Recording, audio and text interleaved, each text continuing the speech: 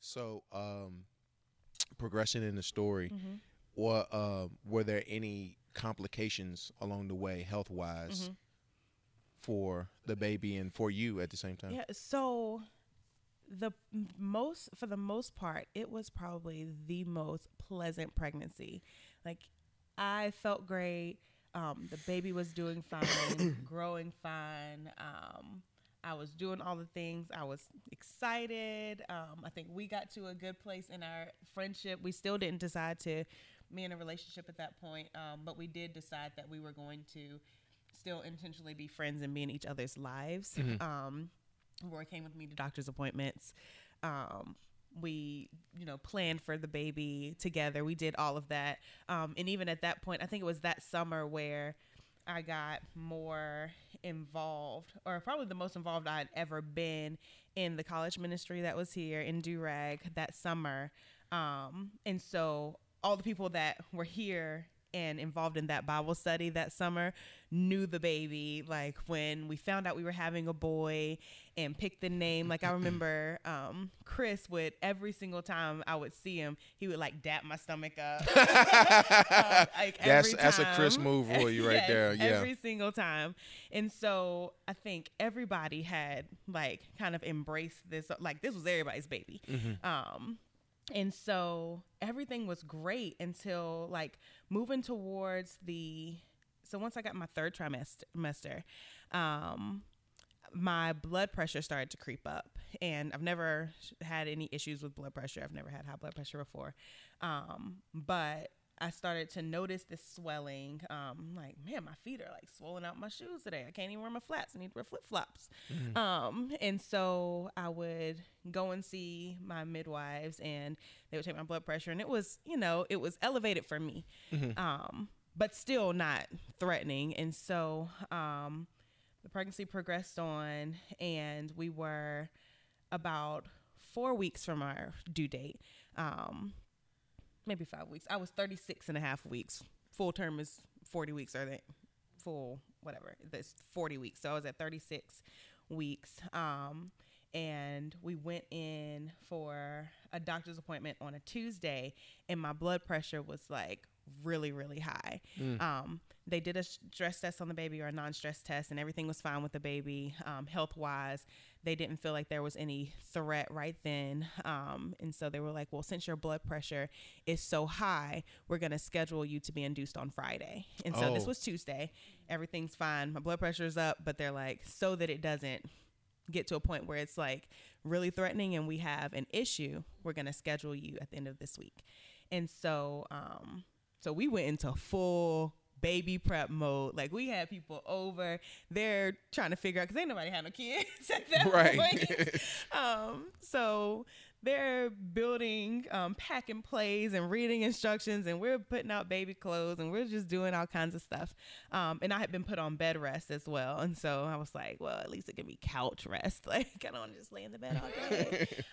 And so I'm on the couch with a bunch of ladies. They're like sitting around me, and we're talking, having a good time. The guys are trying to figure out how to do anything, baby, just anything. And so we went in. The plan was, when Friday gets here, I'll go in for one last like checkup, and they'll do their routine things at the doctor's office, so they didn't have to do those things at the hospital. Right. Because it's already covered by insurance if you do it at the doctor's office. And so they were going to do their routine things and then send me over to be induced. And so we got to the doctor's office, and my mom had come in town. And so it's me, Roy, and my mom. And we go in, I'm feeling great, and we're excited. We're like, oh, it's baby day. And so we're like laughing, joking, all these things. And so the girl comes in to do my blood pressure. And so she does the blood pressure, and then she's like, And so she does it again, and she doesn't say anything. And she pauses, and she's like, you know what? I'm new. I'm an intern. And so I'm going to, she was like, I think I'm doing something wrong. I'm going to go get the nurse. And so, so we're like, and then she told me what the blood pressure was. And it was something like 200 over 91 or something. It was like oh my gosh. Yeah. 200 over 110. 110 or 120, something like that, something crazy ridiculous. Yeah. And so she was like, yeah, I'm doing this wrong. Like, there's no way that that's your blood pressure, because we're sitting there, we're laughing and joking. And so I was like, yeah, girl, you're doing that wrong. Right. Go get the professionals. Like, we're joking. And Yeah. she was laughing. And so my midwife comes in, and she does my blood pressure. And she was like, okay, I need you to go and get on the table. Like, she's just like serious because she does it. And I was like, okay, so did it stay the same? And she was like, well, yes. So we're just going to do a non-stress test on the baby, and we're going to get you into ultrasound, and then we'll just go ahead and get you to the hospital as soon as possible. Were you feeling fine at the time? I was fine. And so the whole time while they're like setting up the things that they need, they were like, do you see spots? And I'm like, no, I don't see any spots. Are you dizzy?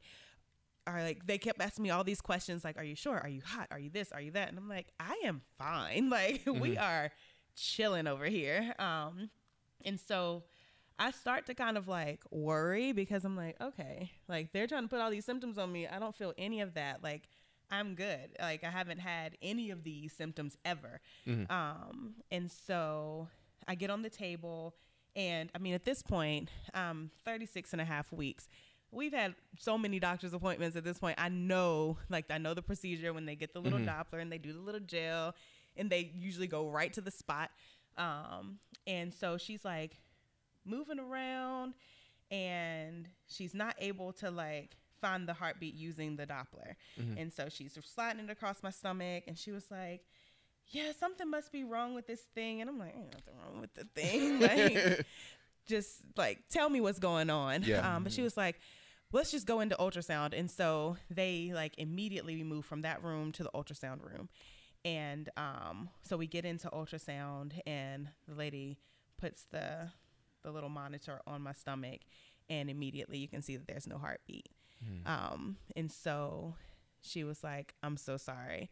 And that's when we found out that he had passed away in that moment. Roy, were you there? I was. Okay. I was there. I can't even remember. I mean, my thought process doing that it just seems all like a blur. Like, it seemed unreal what was occurring. I think I remember the midwife, even after they couldn't find the heartbeat, and it was like, because her blood pressure again was 200 and something over 100. I mean, it was absurd. They were, there was. Normally, when we see this type of blood pressure, someone is having a full-blown seizure. You're right. And so, there was like, there's still a medical, emergency here, with Brittany. But of course, it's hard to even process that, with all the, with the news, So I think, at that point, if I'm back in that situation, in my mind, let's get Brittany to the hospital.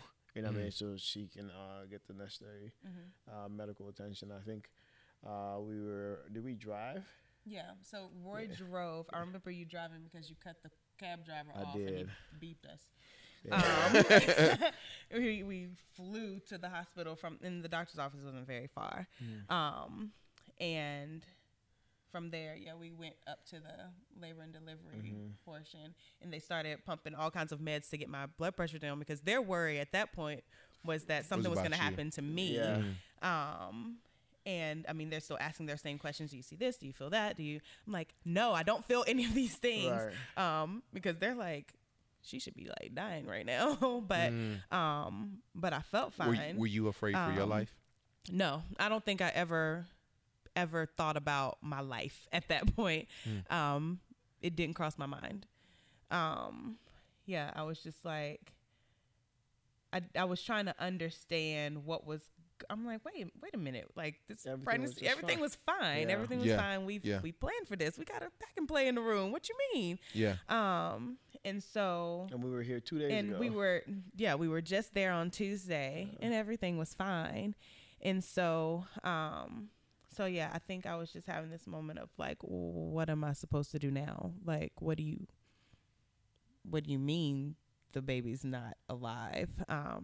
Even though everybody was in high stress mode, I don't think I had a thought about my life. It was way after the fact that I was like, oh shoot, I probably could have died. But it didn't cross my mind in that moment. Okay, so we are now at the hospital, Mm-hmm. and they're checking you out. Did they still go along with the induction? So that was a whole nother thing. I think through the whole process, because both were in our pretty relational people, we had developed really good relationships with our midwives. Yeah. At the doctor's office I go to, and I'm still at the same doctor's office, so that's pretty cool. But you have a choice to see the doctors or see the midwives. And we're in Harrisonburg, so I was low-key like trying to be crunchy, but really not. Like, I ain't really like that earthy, but I was like, but the doctor's office has midwives, so it's close enough. And part of me was like, oh, we can do like these natural birth things. We low-key for a little while considered having a baby at my house, my apartment. Like in a pool? Mm-hmm. Like Lord. you can rent them and they'll bring them and set them up in Yeah. your living room. Mm-hmm. But I was in a 1-bedroom apartment, so it wouldn't work. But I considered it for a little while. And so anyway, the midwives were like, okay, I'll see the midwives. It's close to that. So we had developed a really good relationship with them. And so I say that because the standard procedure would have been to still induce me. And so they would put my body into labor. And because at this point, there was no threat to the baby's life anymore.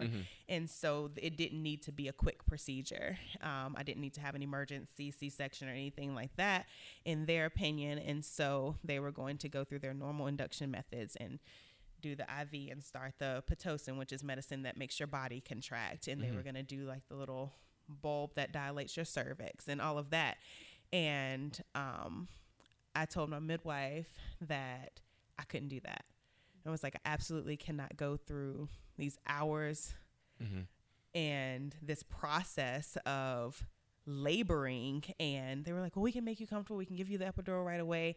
But I'm like, we're not going to prolong this for hours and have me go through all of these motions to have a baby that I know is already not living anymore. And so she was like, I'll see what I can do. And thankfully, she was able to talk to the rest of the staff, and they agreed that they would do a C-section. And so we were able to get a C-section scheduled versus me having to do the entire labor and delivery process for that. Now, can I ask you a question just for clarity, because I don't understand. Yeah. At that point, knowing what they knew about the baby, why would they want you to do a natural birth an actual vaginal birth as opposed to a C-section? So most times when you do a C-section, that means that if you want to have kids later, chances are you're going to have to do a C-section again. And so it's best for the body to have a vaginal birth. And so because of that, and because there was no medical need for a C-section, and it's considered a major surgery, they were like, it's not medically necessary.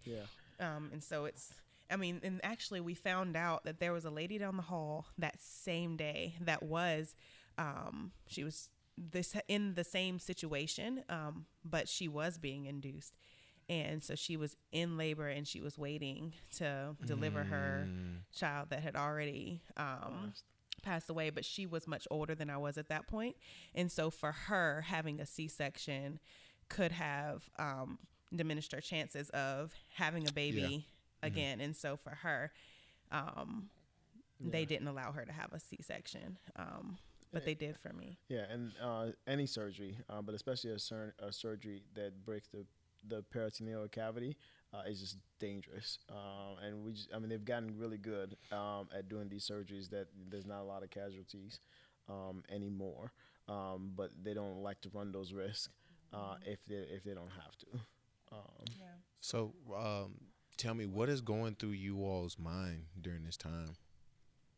You just got the news. Yeah. And everything was fine just the other day. I think I got to a point where I was kind of numb. And I think the people pleaser in me kind of came out a little bit too, because at this point, once we got to the hospital, and people got news, people started coming. And so even in that moment, I had again, a necessary pressure to put on and to appear fine. Mm-hmm. And so I think I was trying to not feel and not think and not process at that moment, because I needed to be okay for everyone else that was there. And so, yeah, I remember just kind of pushing my thoughts to the side. And I feel like I was just kind of numb, and people would come in and I would try to smile and say hi. Yeah. But yeah, I think that's kind of where I was. And then especially once my in-laws showed up. At that point, they weren't my in-laws, but when Roy's parents got there, and I think before anybody saw his mom, they heard her.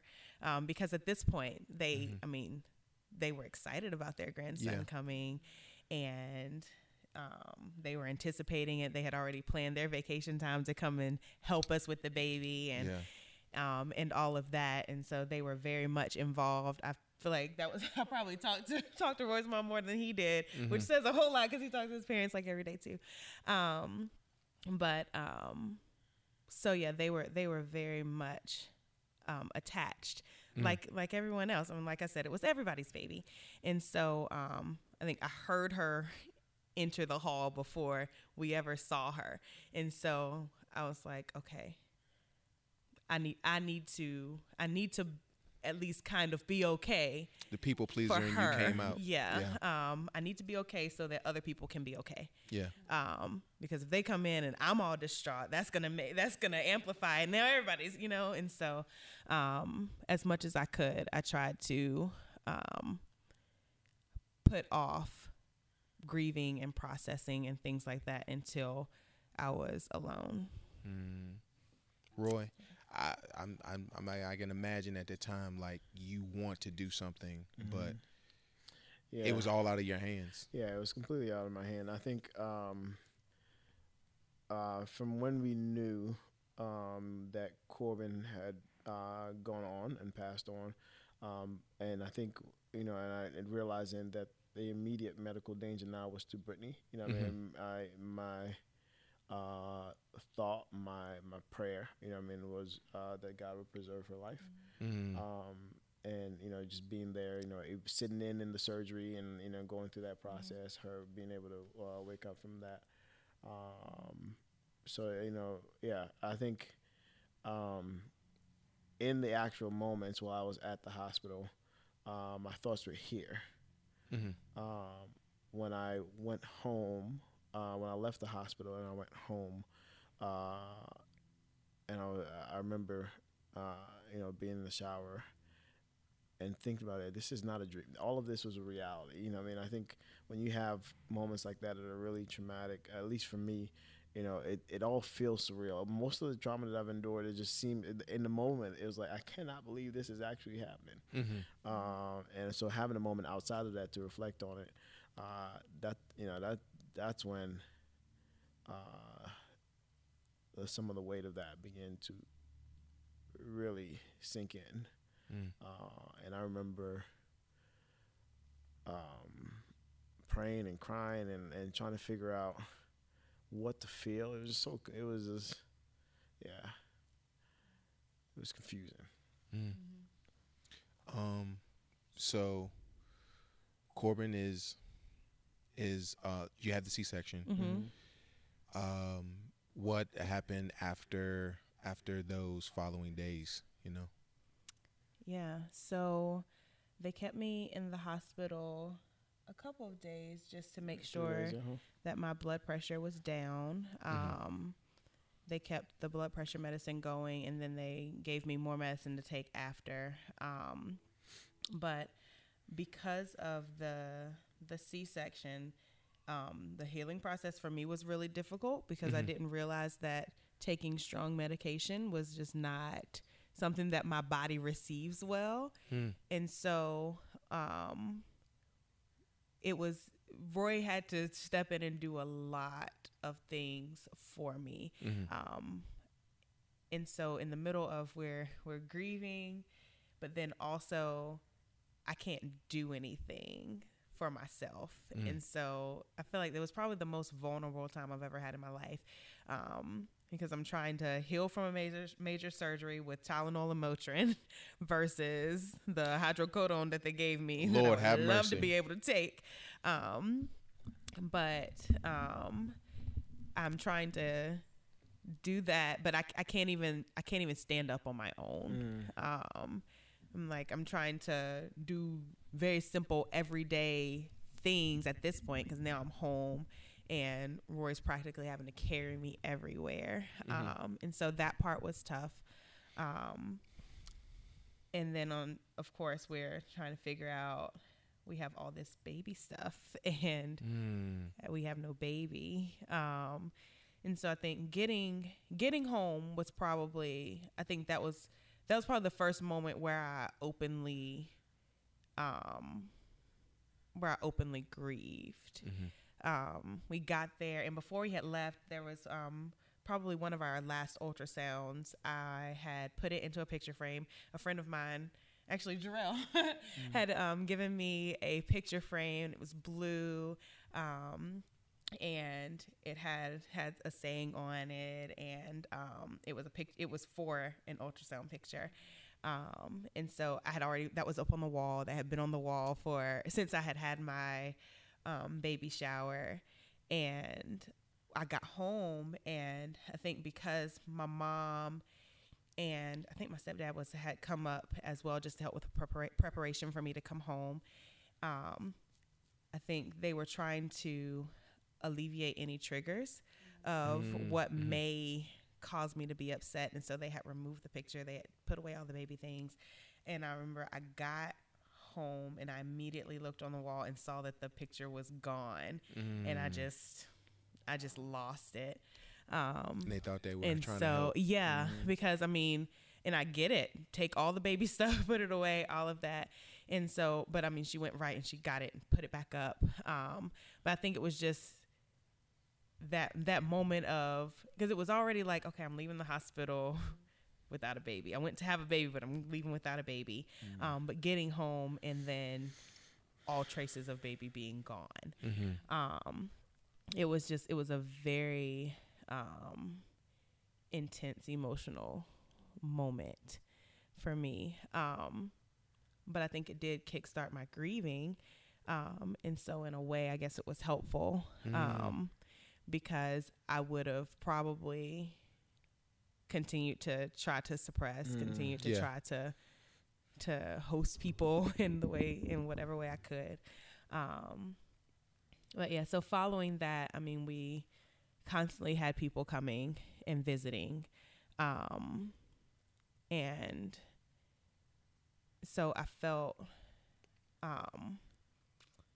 like I needed to get better quickly. So yeah, I think it that's why I think grief is such a process. And for me, it has been an ongoing process because, I don't necessarily allow myself, which may be a good thing. It may be, just provision that the Lord has placed, in me to not take everything all at once. I've taken it in very, very small bites. And I'll process and I'm like, okay, I'm good. And then I realize, no, I'm not good. I'm not good at all. And so I'll take a little bit more. But yeah, so it's definitely been a journey and a process since then. But there were lots of people who gathered around us, lots of people who came and visited and brought us things and were there for, I mean, anything I needed, people wanted to do it and wanted to be there. And so that was helpful. It was a blessing to have that type of community and people rally around me when they didn't have to. They really didn't have to, but they did. Did y'all do anything to, like a service or anything? Yeah, so we did have a funeral service. It Was it like a week later? Maybe not even a full week. No, it was a couple of days after we left the hospital. So we had a funeral service, and though it was sad, obviously, but it was also healing in a way, because even like my coworkers came, the midwives, they came. Mm-hmm. We had family and friends that traveled, people that we didn't even know. Like, I mean, of course people care, people care, but people that we didn't know cared enough to travel and come to Harrisonburg to just to be at this service. I'm like, we don't even talk on a regular basis, right. but you probably won't get a chance to even say anything to me while you're here, but you just want to be here. You want right. to sign the book. You want to let me know that I'm supported by you. And so I think that was good, and it was helpful. And for me, just in general, I'm a very celebratory person. Mm-hmm. I like to commemorate things. And so it was helpful to have something even though it didn't feel like we were celebrating a lot, just to have a moment to say, okay, yes, we had a baby. Yes. A lot of people have babies a lot earlier than that. This was an almost full-term baby. And so, we have pictures of him and things like that. So being able to have that moment where we recognize this is our son, and hold him even. he, we did get to hold him and all of that. And so I think it just made it real, allowed people to see that Corbin was not just this unknown thought of a child. This is an actual child that we had, that we gave birth to. And having that moment to celebrate and commemorate his life, though it was short, that was helpful. So in talking about commemorating your baby, why the name Corbin? What was the significance of that name? So we chose good Corbin. Question. That is a really good question. And we spelled it Corban, which the normal spelling is Corbin. But I think I was scrolling on a mom board, and I saw all these different name suggestions, and I was like all about, let's pick a name for the baby. And Roy was not so much. He likes to wait. However, he did give in to my desire to name the baby early. As soon as we found out, I wanted to name the baby. And so I had ran across his name, and it was Corbin. And I was like, I really like it. And so I started looking it up, and it means a gift dedicated to God. Wow. And definitely during that pregnancy was probably when my relationship with the Lord grew the most. It sounds crazy because I'm like in this very unconventional situation. I'm pregnant, not married, not even in a relationship with this baby, all these things. But I knew, and I think a lot of it I had learned from Roy, and that God gives life, and really truly believing that, and if he trusted me enough to give this life for me to steward, I can at least dedicate this child as a gift, even before he's born, to the Lord. And we were able to find it in the Bible as well. I think it's mentioned maybe once, but it is in there. But they were talking about, they were bringing their Corbin to the Lord, their gift to the Lord, dedicating it. And so, I think after the fact, I was like, I didn't realize it was going to be such a literal gift, but a gift nonetheless. I think we definitely can pinpoint so many ways how his life was truly a gift. Yeah. I think his life was a gift in two ways. I think Corbin, I know for a fact, Corbin was a gift to us, in that God used his life for the duration in which he was here in his human experience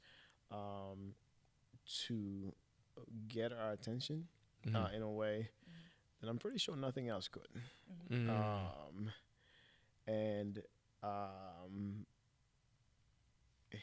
in Corbin's life was almost the sacrifice that was necessary, you know, to kick down the doors of our hearts. I'll say mine specifically. You know what I mean?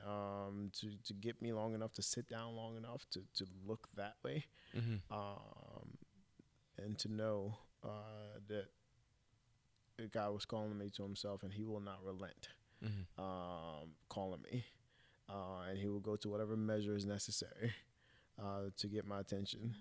And so I appreciate His life in that regard. But what I also saw as God's mercy in a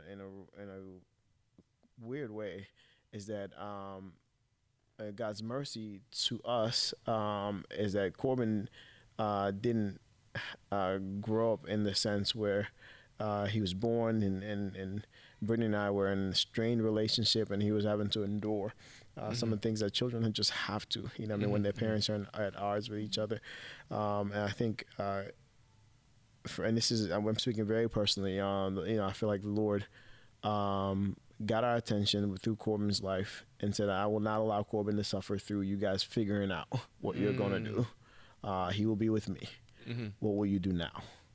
Wow. And so I saw God's grace in both of those ways, and it was really, really clear for me. And I think it was right after that where I realized that it was my time to make a decision right now to grow up, to make a decision right now to pursue Brittany in the way that the Lord would have me to grow and live in a life of integrity, sexually, socially, and otherwise. And the way in which God has designed that for me is through the context of marriage. So I remember asking Brittany's mom, this is after after all of this, you know, I remember going to Brittany's mom, I was like, hey, can I take your daughter out on a date? She's like, this is what you're going to ask me? So this was, you know, this was, again, after all of that. I remember that being it was a moment in my mind. I was like, okay, I'm going to pursue her in the way in which the Lord would have me to pursue her. And I remember a couple months after that, making a decision, okay, I'm going to get married. I remember talking to my friends and saying, okay, I'm going to do this. You know what I mean? What do you think? And going through all these different progressions. I remember going in to get the ring, getting the ring, and then deciding when I'll do it. And it just happened that Easter was also Brittany's birthday, making a decision to propose. So the following year is when you proposed? No. Well, yes. So Corbin's December 30th, 2011, and April of 2012. Yeah. Gotcha. So it is the following year. There was just not a year, 12 months in between. Right. So I think, you know, it was during that time. I think. So anyway, going back to Corbin and him being a gift from God to us, a radical gift. You know what I mean? For God, that God used to draw us to Himself. But I know that God also extended His mercy towards Corbin's person by not allowing him to suffer through our indecision and our brokenness, and saying that I'm going to hold on to Corbin, and Corbin will be with me. He will not suffer while you guys are figuring that he will be with me. And I think I appreciate that. It's a strange thing to say, but I appreciate the fact that our son never knew the human suffering that a lot of kids have to deal with. Yeah. God was merciful to us in that way.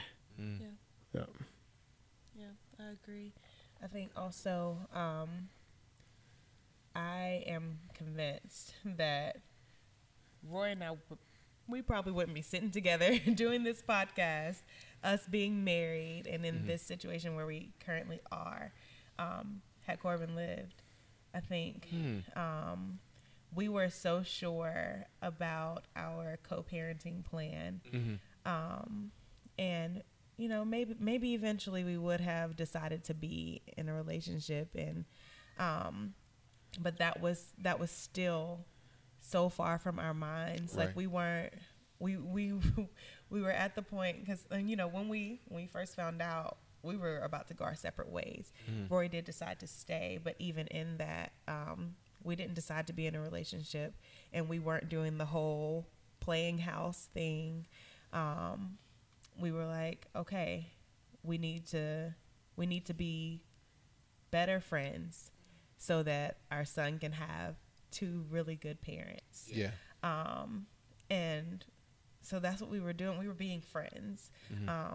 And I think we would have continued to be friends and not be in a relationship because we had realized at that point where we were. I feel like where we were mentally, where we were spiritually, all of that, we knew that we didn't relationship well. And if we were bringing a child into this world, we couldn't also complicate that by trying to figure out how we're gonna work. It just wasn't. We're like, we don't work. And but I think the Lord had a different thought about us.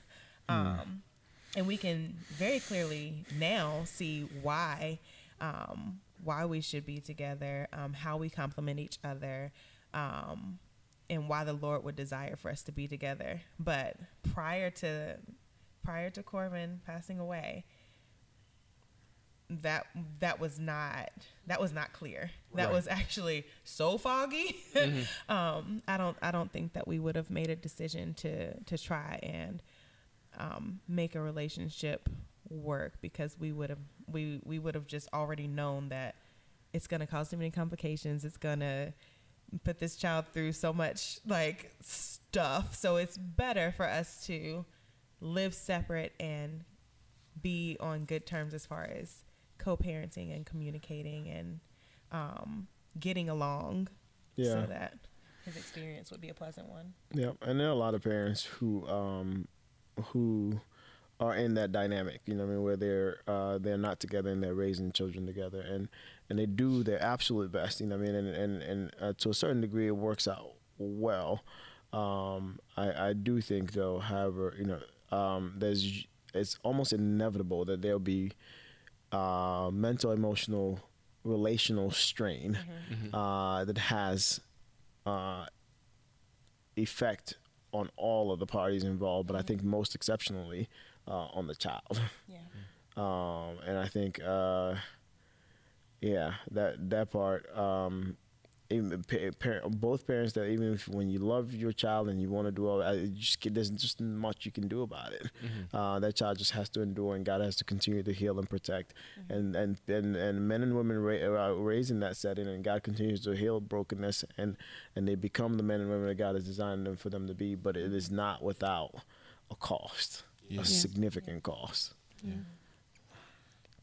So I do have a question for the two of you. Throughout this process, knowing that as Corbin was, you know, developing and growing, you had already kind of made your decision to co-parent, but then after the fact, you said you made a decision to try to work it out. How did you guys support each other through the process after the fact? What was?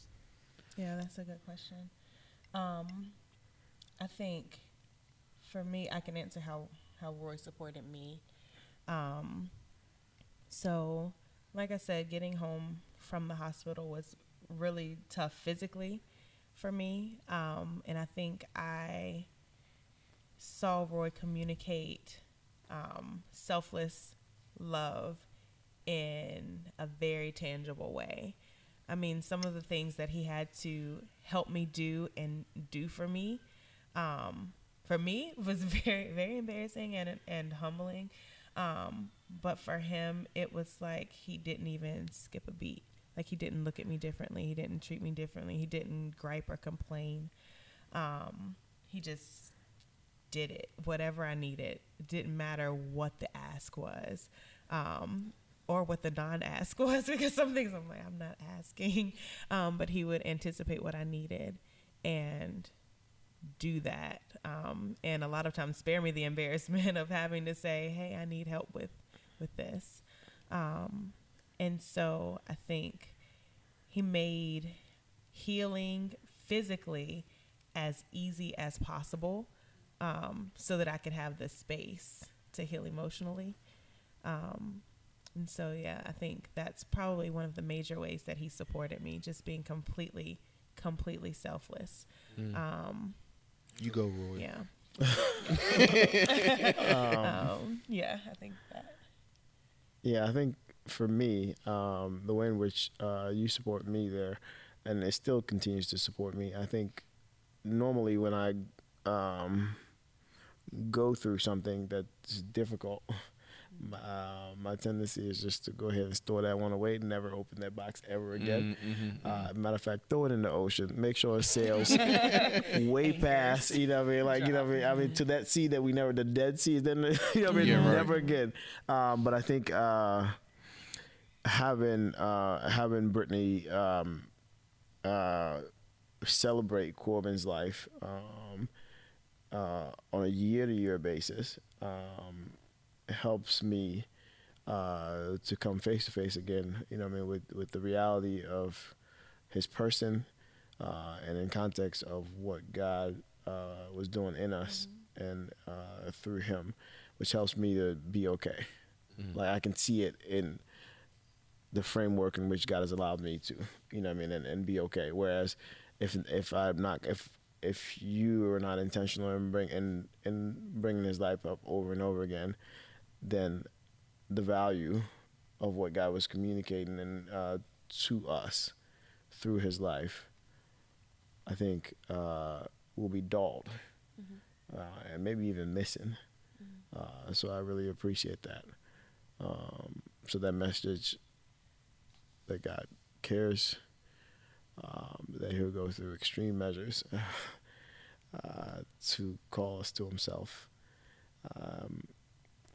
that he never leaves, even in really, really hard situations. Corbin is tangible communication of those thoughts for me. Yeah. So thank you for always routinely celebrating his life and his message. Thank you guys so much for sharing. We won't give you all the final words. I'm gonna put Shaka on the spot, and I'm gonna have you, after their final words, you pray us out, and we'll go from there. So, final words. Anything you want to say to the listeners, you know, who may be going through a situation like this, or you know how to support someone who may be going through a situation like this, because as very. For us, we think, oh, this is very uncommon. No, it's a very common thing that actually happens. There's a lot of people that deal with issues with pregnancy and things of that nature, and fertility and things of that nature. So, your final words. Yeah, I think for me, what I would say is tell your story, share your story. One of the things that keeps me posting and remembering and openly sharing every year, or any chance I get, anytime someone brings it up and wants to talk about it, I'm very open and about being vocal about Corbin's life.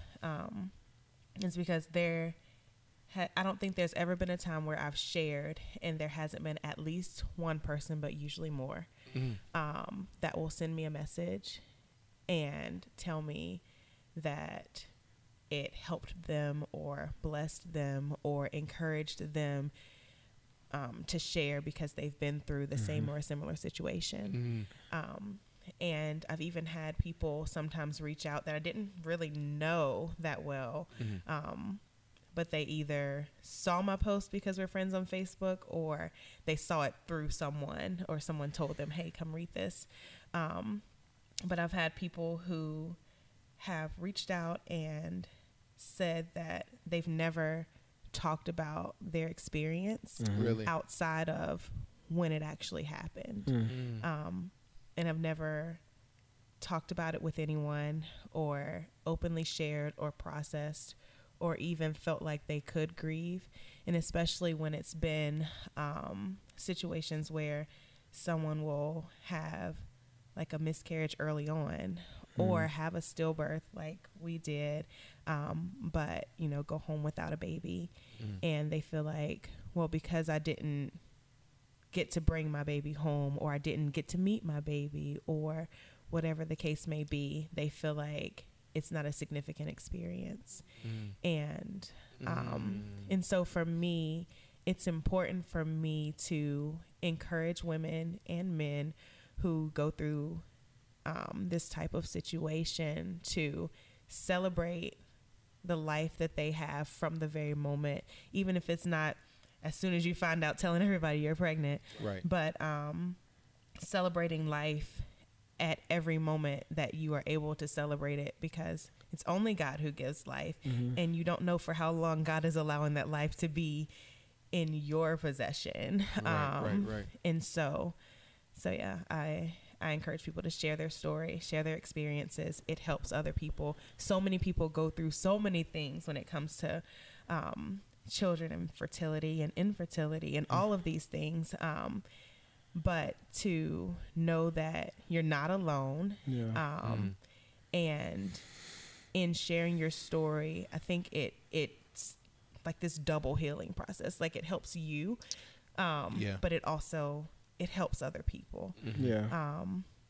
And I think that's part of the reason that God allows us to go through some things that are really tough and we don't understand it. And there's no way to explain why. There's no things that point to why this would happen to me.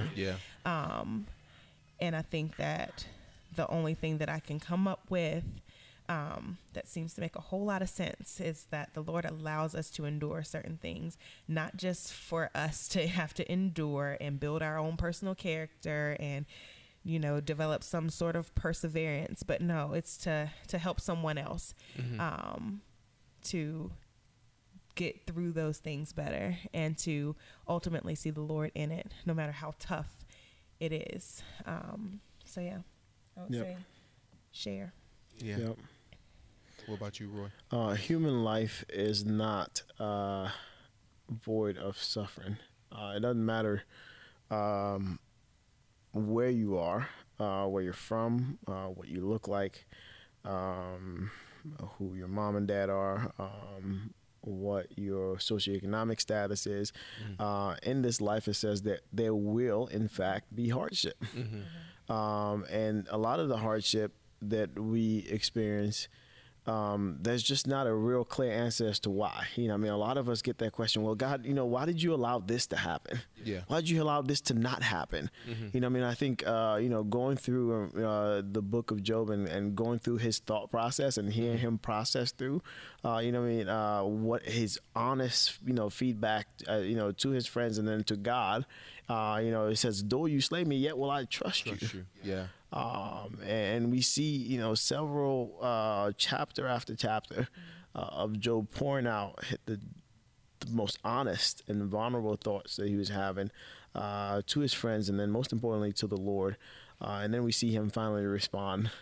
And then in saying all these things, that God's saying, I have this thing under control. I have it. It doesn't feel like it. It doesn't look like it, but I have it under control. And it's a measure of him asking us to trust him. And we seen Job's response to God's rebuttal, essentially saying that now I've known about you my whole life, but now, you know, it's almost like this word. It's a word that communicates intimacy. Like, I know you in a way that I would otherwise not have had the chance had I not suffered what I suffered. So while pain and suffering is common to every human, I think the way in which we can allow it to be leveraged for good is if we'll lean in to the Maker of the universe and allow him to comfort us. We may never really understand on this side of heaven while we go through what we go through. We may not really have a clear, okay, God, I see why you did this. But if we will lean on him, if we take to him all of our cares and all of our concerns, I think we can get a chance to know God in a way that we will otherwise not.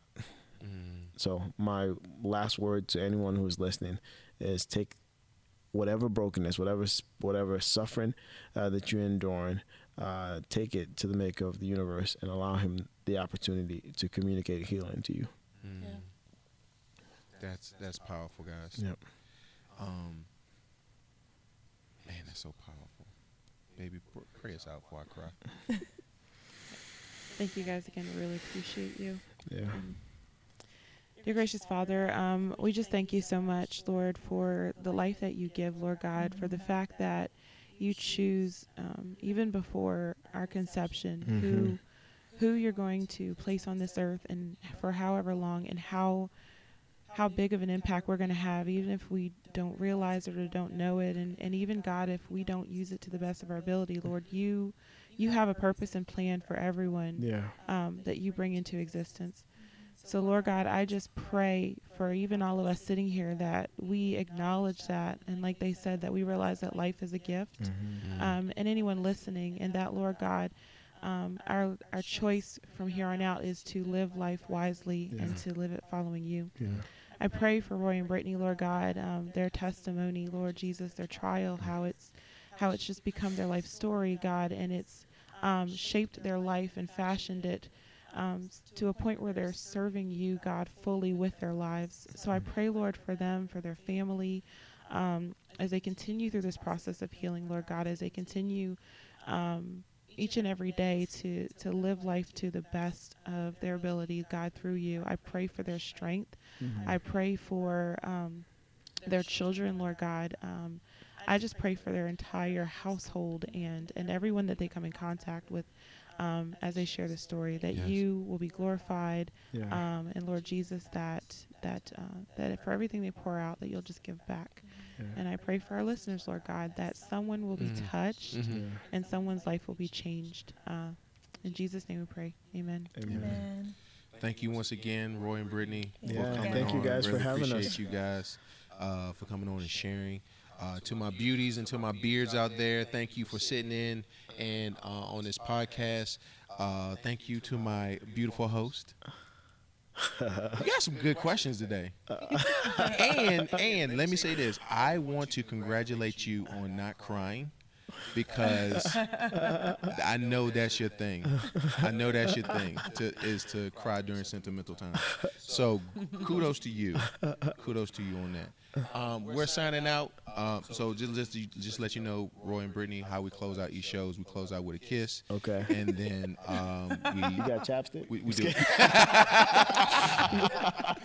We close out with a kiss. So peace out, guys. We love you all. All right, here we go. Love you guys. Peace. That was great. Thank you guys. That was Learning